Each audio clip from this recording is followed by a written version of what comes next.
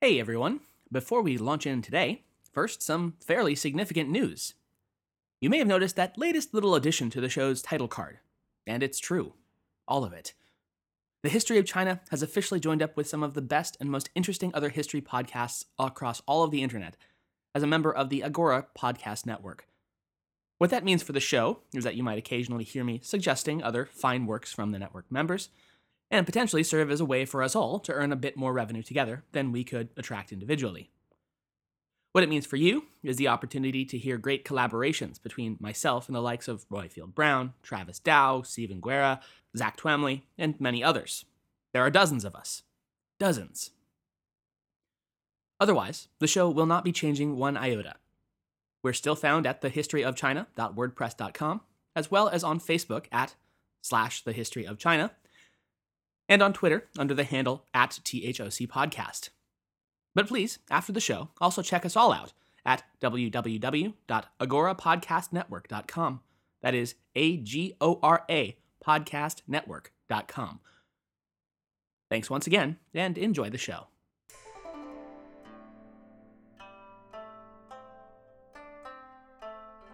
Hello, and welcome to the History of China. Episode 88, Empress Wu Behind the Curtain. Last time, we chronicled the concubine from rural Sichuan, Wu Zhao, rapidly climbed the ranks of Emperor Gaozong's imperial harem until at last she got the top job as Empress consort. And then we watched in horror as she, with her newfound power, wrought a terrible vengeance on those who had dared to stand in her way, former Empress and high official alike. So, first off, there is a lot to cover here. So much that I could not possibly fit it into one single show at my usual length. Tang China in the latter half of the 7th century is a buzz, both internally and externally, and I don't want to do a disservice to either aspect. On the other hand, I don't think I'd be doing any of these stories any favors by telling them all halfway and then leaving off for the next time without any real conclusion. That just feels unsatisfying.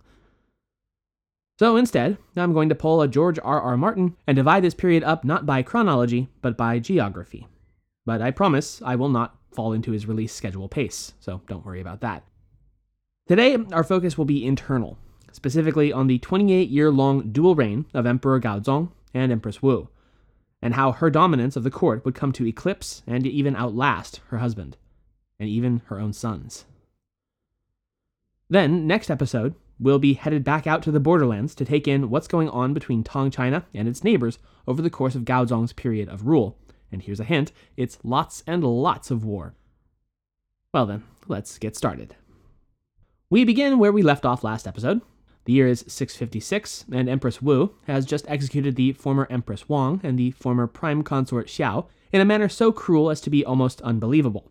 That is, hacking off their hands and feet and then ordering them drowned in 2 vats of wine. A torment which supposedly lasted for days. She had then turned the following year on those of Gaozong's chancellors who had opposed her accession, which was basically all of them, and in short order, all but one of them had been banished from the capital entirely to the far-flung provinces of the realm. The last and greatest of her foes, however, Zhangsun Wuji, the eminent High Chancellor, who had brought 2 emperors to power almost single-handedly, would prove able to withstand the Empress's might for a few years. But his time would be brief. Less than 3 years into her reign, Wu would at last feel confident enough in her power to strike at him directly. The Empress's tool for the political assassination of Chancellor Zhang Sun would be one she'd wielded already several times before. A then 67-year-old elder statesman named Xu Jingzong, who had been a fervent supporter of Wu from the outset, an alignment that likely saw him called out of exile in Hangzhou for an earlier scandal and reappointed as chief minister in 657. It had been Xu who had spearheaded the smear campaigns against the now exiled former chancellors, as well as he who had successfully lobbied the emperor that a new heir, one of the empress's own sons, was in order. As a distinguished and learned official, Xu Jingzong was a sharp blade indeed for the empress to wield against her enemies. And so it would be Minister Xu, once again, who would, at the empress's directive, level charges, this time against Chancellor Zhang Sun, in the 4th month of 659. The chancellor would be roped in with 2 other more minor officials, who had been brought up on an accusation of plotting against the throne. Over the course of the investigation, Headed, of course, by none other than Minister Shu, it was discovered that Chancellor Jiang Sun had been apparently plotting to rebel against Gaozong's reign. The emperor was, rightly, rather dubious that his chancellor, who was not only already his second in command of the entire governmental apparatus, but also his uncle, and the man who had secured his accession to the throne in the first place, would now, at older than 60, suddenly decide to rebel? But Shu had seen this coming, and so bombarded the emperor with historical precedent after historical precedent of treacherous uncles doing exactly that, as well as a laundry list of reasons his uncle might actually wish to rebel. We are, after all, less than a century out of the period of disunion and the multitudinous intrafamilial treacheries that whole era had produced. So, as we all well know, Shu was not exactly hurting for examples. Gaozong, rather nonplussed, accepted the arguments but wished to question Jiang Sun personally before rendering his decision. Again, however, Shu had been expecting this and argued against it. By summoning the chancellor and tipping his hand as to the charges leveled against him, why, that might just force Jiang Sun to touch off his rebellion immediately. His own career informed us as to how capable he is of reacting quickly and decisively to danger. No, your majesty. If we're to kill this serpent before it strikes, we mustn't give it the chance to do so at all. Reluctantly, then, Gaozong signed off on the order to immediately strip Jiang Sun Wuji of his titles and fief, and banish him to the furthest reaches of the jungles of Guizhou, far to the south, without ever so much as summoning him for questioning at all. With this final great obstacle out of her way, the other minor officials who either had opposed or perhaps just hadn't been loud enough in their assent of Empress Wu were all quickly purged and disposed of as well. The only other long-term high minister to have survived the initial purge, the 76-year-old Chancellor Yu, was allowed to retire in 664, and he'd die the next year, which was an uncharacteristically generous fate that many of his contemporaries could only wish for. Historian Howard Weschler writes, quote, "Others were not so lucky. Even officials who had previously been banished to the provinces were not spared. Liu Shi, Han Yuan, who somewhat embarrassingly proved to have died some time before, and Zhang Sun-en, the nephew of Wu Ji, were ordered to be brought back from their banishment for further investigations of accusations of conspiracy, and were killed on the road." End quote. Even the elder Jiang Sun wouldn't escape this great and deadly purge. Taking the opportunity to reopen investigations, Minister Shu once again officially opened the former chancellor's file, by which I mean he dispatched an operative to Wuji's residence far to the south with an imperial command to commit suicide, and for his total wealth to be confiscated by the state. His clan would likewise suffer, and would be sent to labor camps to pay for their relatives' alleged transgressions. Into this sudden void at court, Empress Wu poured in yet more of her lackeys and supporters, though the court as a whole was intentionally left largely depleted. The Department of State Affairs, for instance, was left without an official head for no less than 16 years after this point, thus severing the official link between the executive branch of government and the minister's deliberations on policy.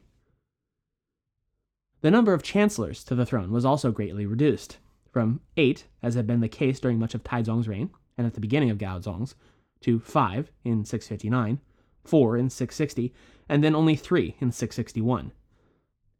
Emperor Gaozong, already infamous as the monarch who would, quote, fold his hands and say nothing, would find himself rather further diminished both physically and politically by a series of illnesses that would ravage his body.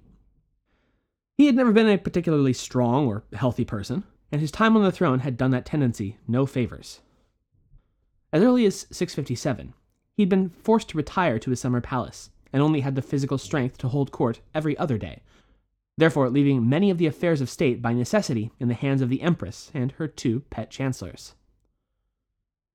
But the real cherry on the cake, at least for Empress Wu, would come in the 10th month of 660, when Gaozong suffered a terrible stroke, which left him partially paralyzed and blind in one eye.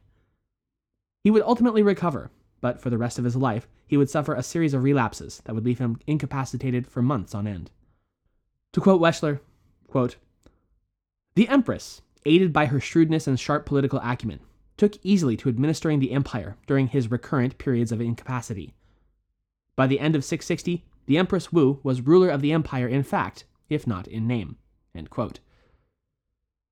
This set of circumstances so overwhelmingly favored the Empress that it was later alleged by some historians, for instance, Sima Guang in the Zizhi Tongjian, that it was no disease, but instead a kind of slow poisoning administered by Empress Wu herself. This supremacy, however, was tenuous.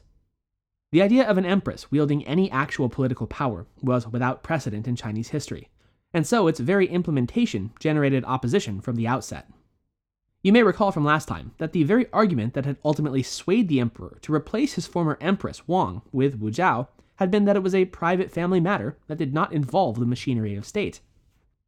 Namely, that she may be his empress in name, but she was his consort in practice.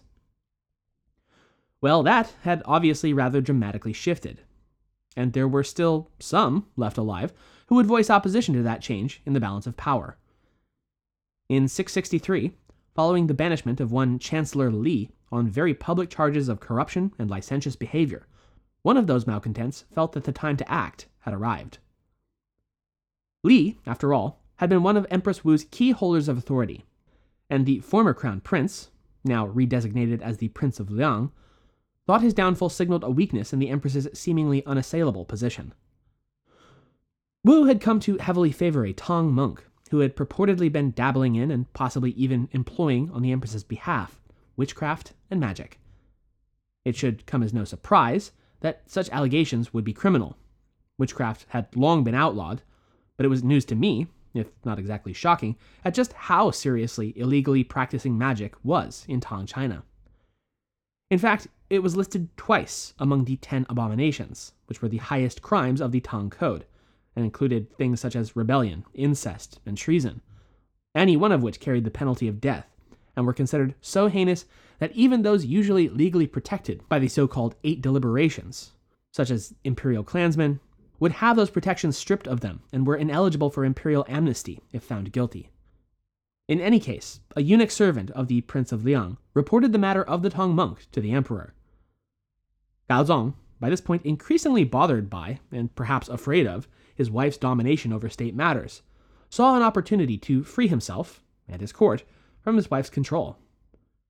He therefore summoned up one of his chancellors, the only one who was not entirely sycophantic to Empress Wu, named Shang Guanyi, who had also formerly been a personal advisor to the Prince of Liang, to discuss the case. Chancellor Shang Guan, probably as the emperor expected and hoped, recommended demoting the empress for the offense, and Gaozong readily agreed. He then ordered that a draft of the edict to depose Wu Zhao be drawn up and prepared for dissemination. But, as you'll remember, the eyes and ears of the empress were spread all across the imperial palace, and there was little indeed that escaped their notice. One of these palace spies overheard the discussion and decision, and raced to the empress to report the actions being leveled against her. Knowing that time was of the essence, Empress Wu wasted no time in making her way to her husband's private quarters to confront him and prevent this matter from proceeding any further. Speaking with his minister and agreeing to his recommendation was one thing, but for the emperor, who folded his hands and remained silent, to actually confront this matter directly with his ruthlessly cutthroat wife was another entirely. And so Gaozong manned up, puffed out his chest, and bravely pointed the finger squarely and entirely on his chancellor.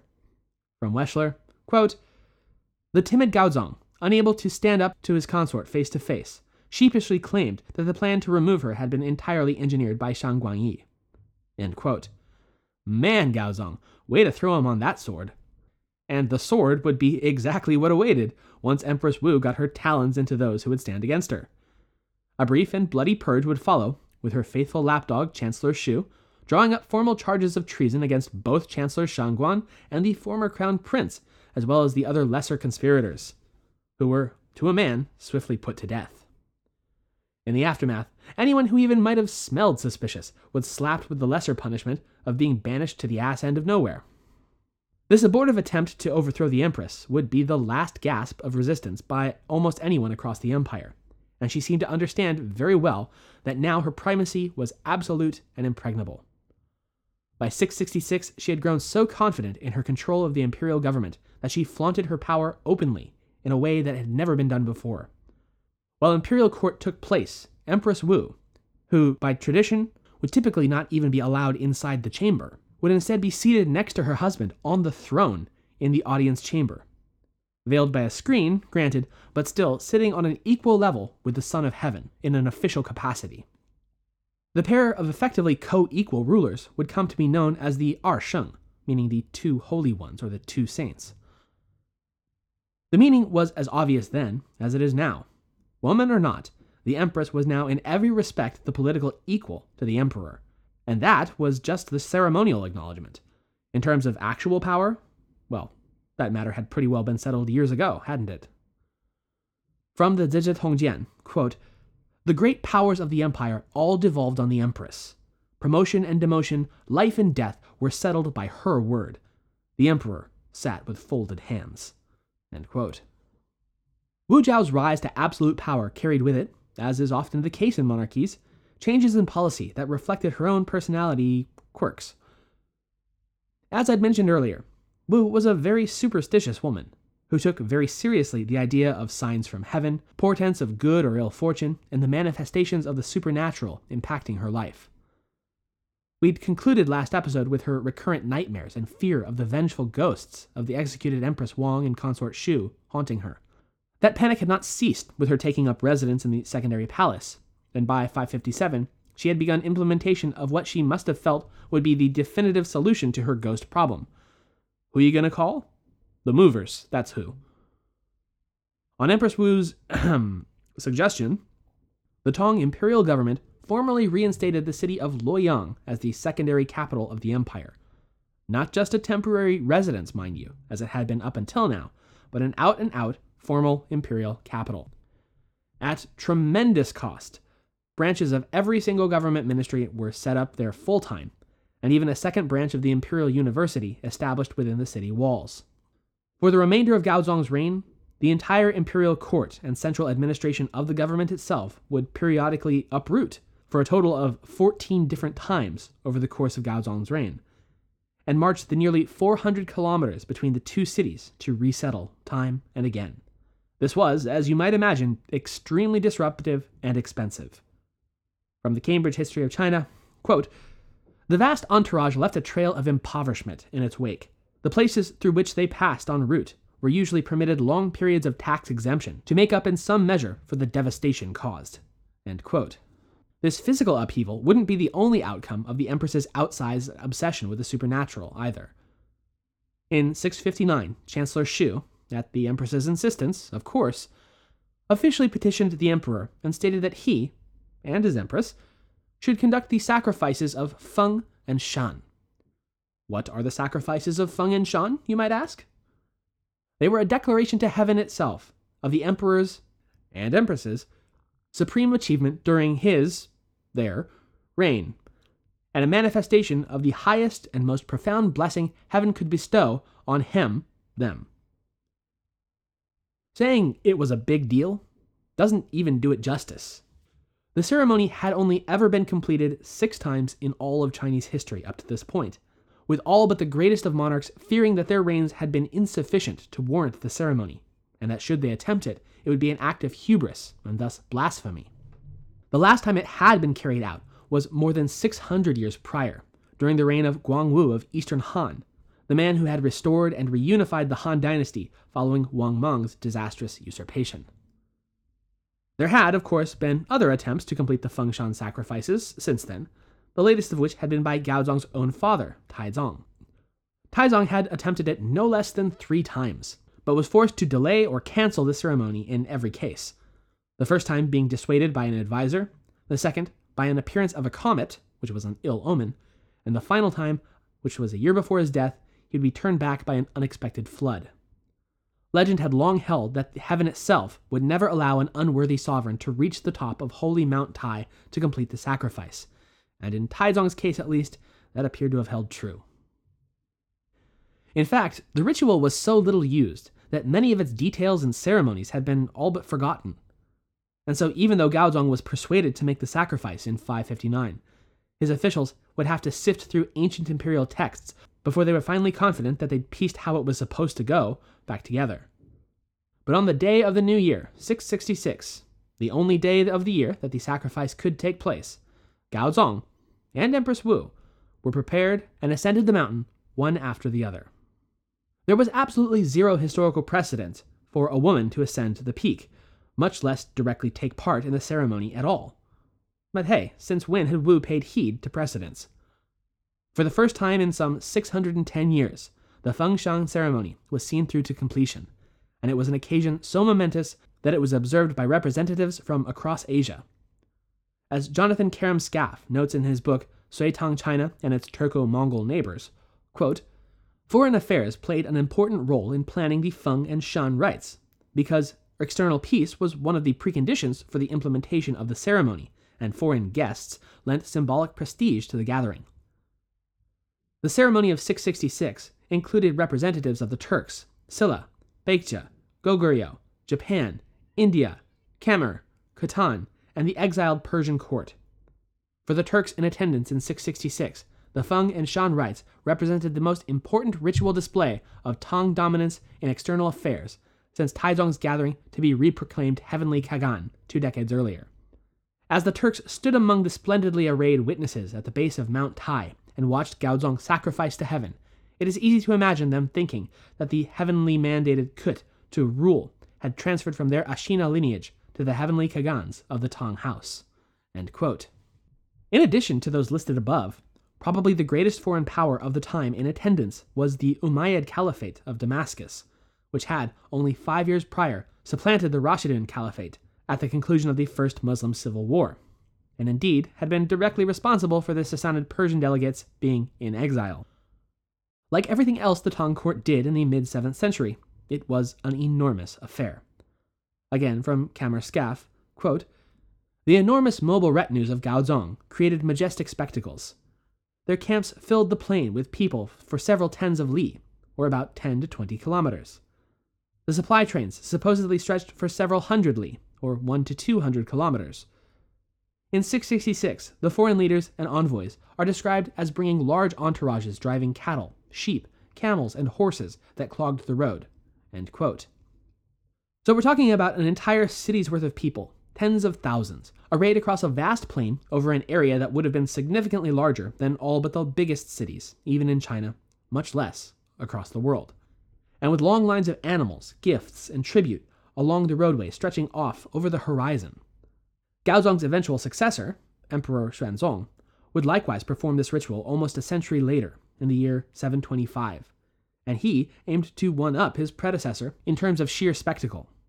That time, his master of ceremony arranged the thousands upon thousands of horses gathered at the base of Mount Tai, according to color, so that as the emperor performed the sacrifice at the mountain's peak, he could look out over the valley below and see the horses like gatherings of multicolored clouds. But we'll get to Xuanzong in due course. For now, back to Gaozong and Empress Wu. In spite of the Fengshan ritual supposedly affirming the emperor and empress's favor in the eyes of heaven, the latter half of the 660s and across the 670s would prove extremely trying for Tang China, and at least in some regions, outright ruinous. As the ongoing conflict in Korea raged on, demanding more and more men, material, and resources, as we will cover more in full next time, the throne of Tang was compelled in 666, the same year as its lavish ritual at Taishan, to devote the entirety of Hebei province's revenues to the conflict. This was absolutely massive, since Hebei, as we've noted in the past, was by far and away the empire's most populous and most affluent region. The enormity of the cost of the empire's incessant wars, and especially those against the ever-staunchly defended Goguryeo, would launch the Tang dynasty into an economic crisis, the likes of which hadn't been seen since the end of the Sui. Weschler writes, quote, prices had risen to unprecedented heights. Vast numbers of peasants fled to developed areas of the empire in an attempt to seek relief from taxation, and year after year, reports came in of famine and drought. The court, however, had little idea of how to solve these problems. End quote. One of the major problems driving this economic crisis was massive counterfeiting operations across the empire, flooding the economy with far more coinage than there actually should have been, and massively devaluing the existing imperial currency. The court would therefore decide to take on what it thought at the time was an economic stimulus, which was to cancel the existing coinage and then issue new coins with a face value of 10 times the old one. But with legitimate currency already completely inadequate to service the empire's economy, this rollout of new coins only made the problem worse, and the resulting slowdown of minting only drove the Tang economy further into its downward spiral. This coinage boondoggle made matters so much worse, in fact, that the government would quickly backtrack and reverse its decision less than a year later, in an attempt to undo the massive economic disruption their idiocy had caused. But the damage had largely been done. Public confidence in imperial coinage was badly shaken. At a loss, and now even worse off than they'd been before this genius idea had spectacularly backfired, the imperial court was only able to meekly offer one other potential solution, which was to sell the animal manure from the imperial stables. And you can probably imagine the limited economic influence such sales would have had on the wider economy. Through all this, Empress Wu, walled off from direct economic policy as she still was, although clearly engaged with it still through her husbands and ministers, concerned herself in this period with the extent of her personal political gravity. To this end, then, she'd utilized one of the forces that was directly open to her, and held considerable sway with both the populace at large and the affairs of state. I speak, of course, of religion. You surely remember the two major religions active in China at this time, Taoism and Buddhism. But given the Empress's very nearly getting in trouble for her associations with a Taoist priest, and indeed seems to have become more and more obsessed with Taoist sorcerers, priests, and wizards as time went on, it's almost ironic, then, that she would be remembered as being one of the great patrons of Buddhism instead. Though in the earliest years of his reign, the emperor too would show devotion to the Buddhist faith, perhaps most famously becoming the patron and supporter of the monk Xuanzang's translation project of the hundreds of sutras he had recovered from India in his famous Journey to the West, a tale that we will be focusing on in an upcoming episode. He would gradually, over the course of his reign, become far friendlier to the native Chinese religion, and showed indifference, or even outright hostility, to the transplant. In 666, at the Fengshan sacrifice, for instance, the emperor went so far as to not only affirm Taoism as the preeminent faith of the kingdom, but also that every prefecture in his empire should have both Buddhist and Taoist pagodas constructed, a move that gave the Taoists, for the first time, what the Buddhists had had for many years, which was a network of state-sponsored monastic communities. This cooling of the monarch toward Buddhism was dramatically evidenced in 664, following monk Xuanzang's death, when he discontinued his support for the still far from complete sutra translation project. Though he would be careful not to step on too many Buddhist toes, given the clergy's scope and scale of power across the empire, it was clear that Daddy Gaozong had picked a new favorite kid. Patronage and love for Buddhism, then, fell to Empress Wu, who used her own genuine religious beliefs to bolster her own support within the clergy and the lay people, who came to see her as their benefactor and protector. This broad base of support would prove vital to Wu in late 666, when yet another threat emerged against her. This time, it was her own family, many of whom, thanks to her efforts, now comfortably resided in positions of high office. But had now come to decide that now they didn't really need her anymore, even going so far as to reportedly disrespect her maternal family, the still extremely powerful Yang clan, who you may recall was the former imperial house of Sui.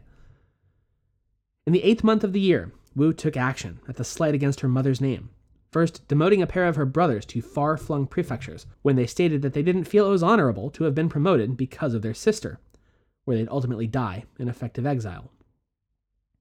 At the same time, 2 more of her family members, either cousins or half-brothers, were framed for the murder of a court concubine who had been fast becoming one of Emperor Gaozong's rising favorites. The concubine, Lady Wei, was in fact another of Empress Wu's family members, her teenage niece from her dead sister. She would meet her end through food given to her as offerings by Wu's half-brothers.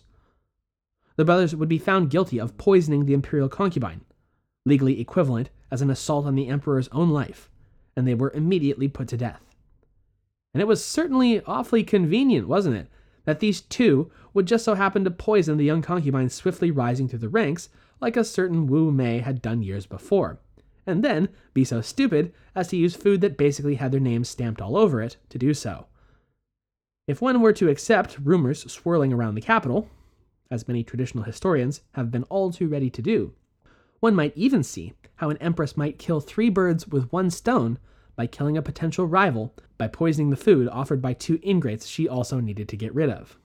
Such rumors would persist for millennia, tantalizingly plausible, but as with so much of Wu Zhao's story, completely unverifiable.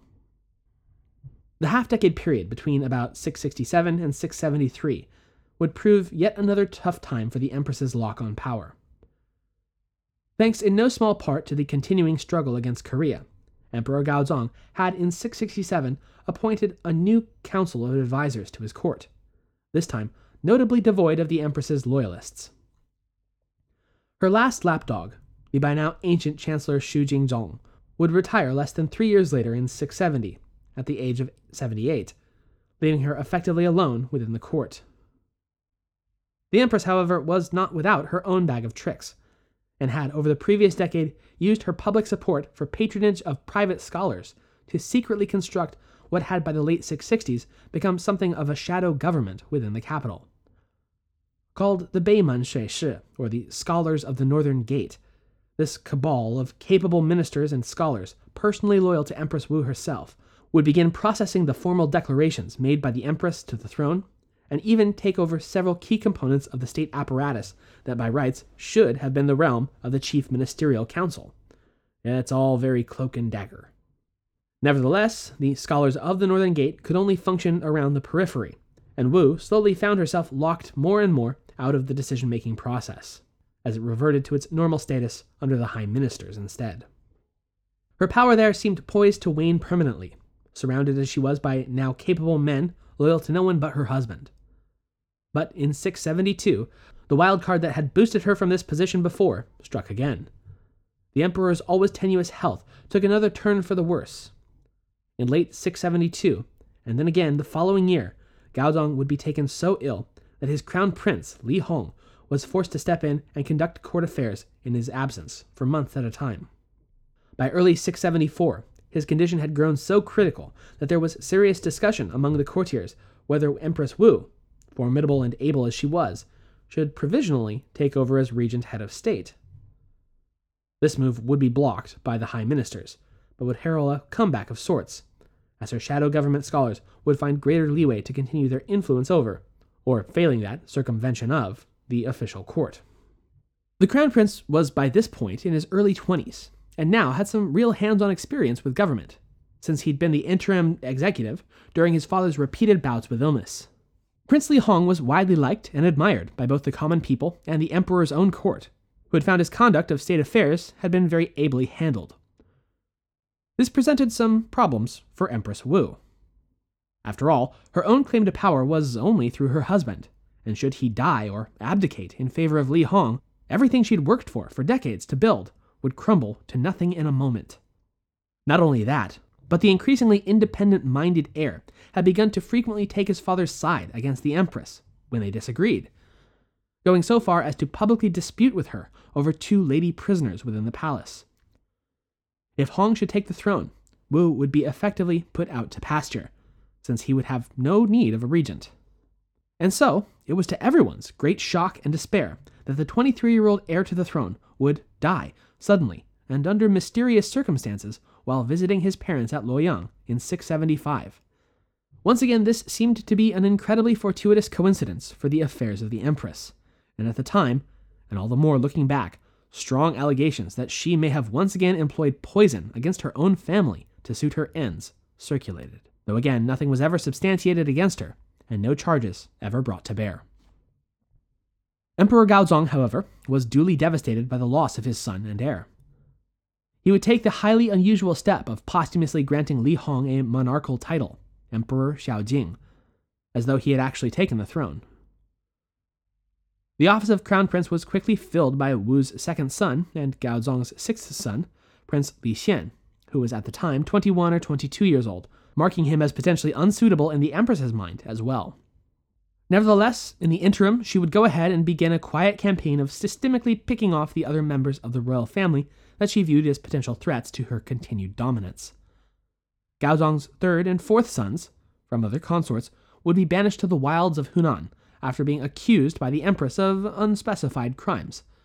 And so too in 677 with Gaozong's fourth son after unsubstantiated charges of corruption were brought against him. The year 679 would see Gaozong succumb to yet another round of debilitating strokes, and once again into the chasm of leadership stepped the heir apparent, Crown Prince Xian. Like his late elder brother before him, he too made the critical mistake of actually being good at his job and won great praise from the court. All that meant to dear old mom, though, was that son number 2 was also now a rival to power. It was a state of affairs that wouldn't last long. The next year, Empress Wu would strike again. Following the unsolved murder of one of the Empress's favorite court sorcerers, which she privately blamed the crown prince for, she, as well as her scholars of the Northern Gate, began writing and issuing letters and publications, each one more vociferously admonishing the crown prince's perceived faults than the last. The final tipping point was when several of the crown prince's household slaves lodged complaints about him being unacceptably intimate with them, an official action which the Empress seized upon at once. Using the relatively minor complaint as her springboard, Empress Wu lodged a formal complaint of her own to the emperor, who was then expected to launch an investigation. When he duly dispatched 3 of his top ministers to search the heir's properties, lo and behold, what should they find but several hundred suits of armor stashed away in his private stables, leading the investigators to the obvious conclusion that he must be plotting a coup against his aging and ailing father. Crown Prince Xian, of course, denied it all. He'd never seen this armor before in his life. You've got it all wrong. Someone's setting me up. Someone, indeed. When several of the heir's personal slaves were brought in for interrogation, one of them also threw in that, oh yeah, he also killed that one court magician too. Emperor Gaozong was extremely reluctant to unseat his crown prince, but his hands were pretty much tied, and doubly so with Empress Wu practically bouncing up and down chanting off with his head behind her silken curtain. She would once again impose her will on her weak husband, and Li Xian would be the second of Gaozong's heirs to be dethroned, this time by being demoted to a commoner and put under house arrest within Chang'an for a time, then later banished to Sichuan, before finally being ordered to take his own life. The title of Crown Prince, now with no one but Empress Wu's remaining sons to accept it, fell to her third son, confusingly also named Li Xian, though with a different character. So, for clarity's sake, and since he will actually be taking the throne, we'll just go ahead and start calling him by his imperial name, Zhongzong. Zhongzong, as it would turn out, would be just right. He was, like his father, and markedly unlike his 2 elder brothers, little more than a very young and weak-willed wet noodle, just the sort of heir Empress Wu was hoping for. Gaozong, however, would at least somewhat recover, enough so at least that the Empress Wu planned a new set of Fengshan sacrifices, this time at each of the 5 holiest mountains in all of China, one after the other. She would plan the ceremonies to be conducted during the new year of 684, to cap off Gaozong's long and illustrious reign over Tang China. Those plans, however, would be stymied in late 683 when Gaozong's health once again took a dip, this time causing dizziness, and once more him losing sight in one of his eyes. Apparently, a new stroke. Weschler writes, quote, "An attending physician prescribed bleeding Gaozong. Although the Empress opposed it, Gaozong insisted, and as a result regained his sight. The Empress's detractors have been fond of using this episode to prove that she did not want Gaozong to recover, and that she hoped he would die." End quote. Weschler goes on to disagree, though, with these assessments, noting that by this point the emperor was so weak that he couldn't even try to put up a fight over Wu Zhao's dictums, and that should he die, there was always the chance that the ascendant heir would grow a backbone and stand up to her. Nevertheless, in spite of this partial recovery following the bleeding, Gaozong's health continued to rapidly deteriorate. On the 4th day of the 12th month, 683, or by our adjusted calendar, December 27th, the dying emperor summoned his chief chancellor to his deathbed and gave his last will, that the crown prince should ascend the throne in front of Gaozong's coffin, as he had his father before him, and that since he was still young, Zhongzong should consult with his mother to settle important state affairs until he was ready to fully rule in his own right. That same day he died at the age of 55, having ruled China for 34 years, longer than both his father and grandfather combined. Empress Wu, now the Empress Dowager, had always been several years her husband's elder, and was almost 60 when Gaozong passed away. But though we've reached the end of the line for Gaozong of Tang's marathon reign, we're not done with him yet. Because, as I said at the top of the episode, we've been hyper-focused on the goings-on within the imperial palace today, and next time we'll be pulling back and out to the borderlands, where Tang expansionism has continued almost unchecked into the heart of Asia to the far west, and very, very much checked as its military continues the folly of Taizong and Yang of Sui before them. Thinking that Goguryeo, the Rocky Balboa of medieval East Asia, was surely, this time, just one good punch away from a knockout. No? Well, maybe this next time, definitely. They've got to go down sometime.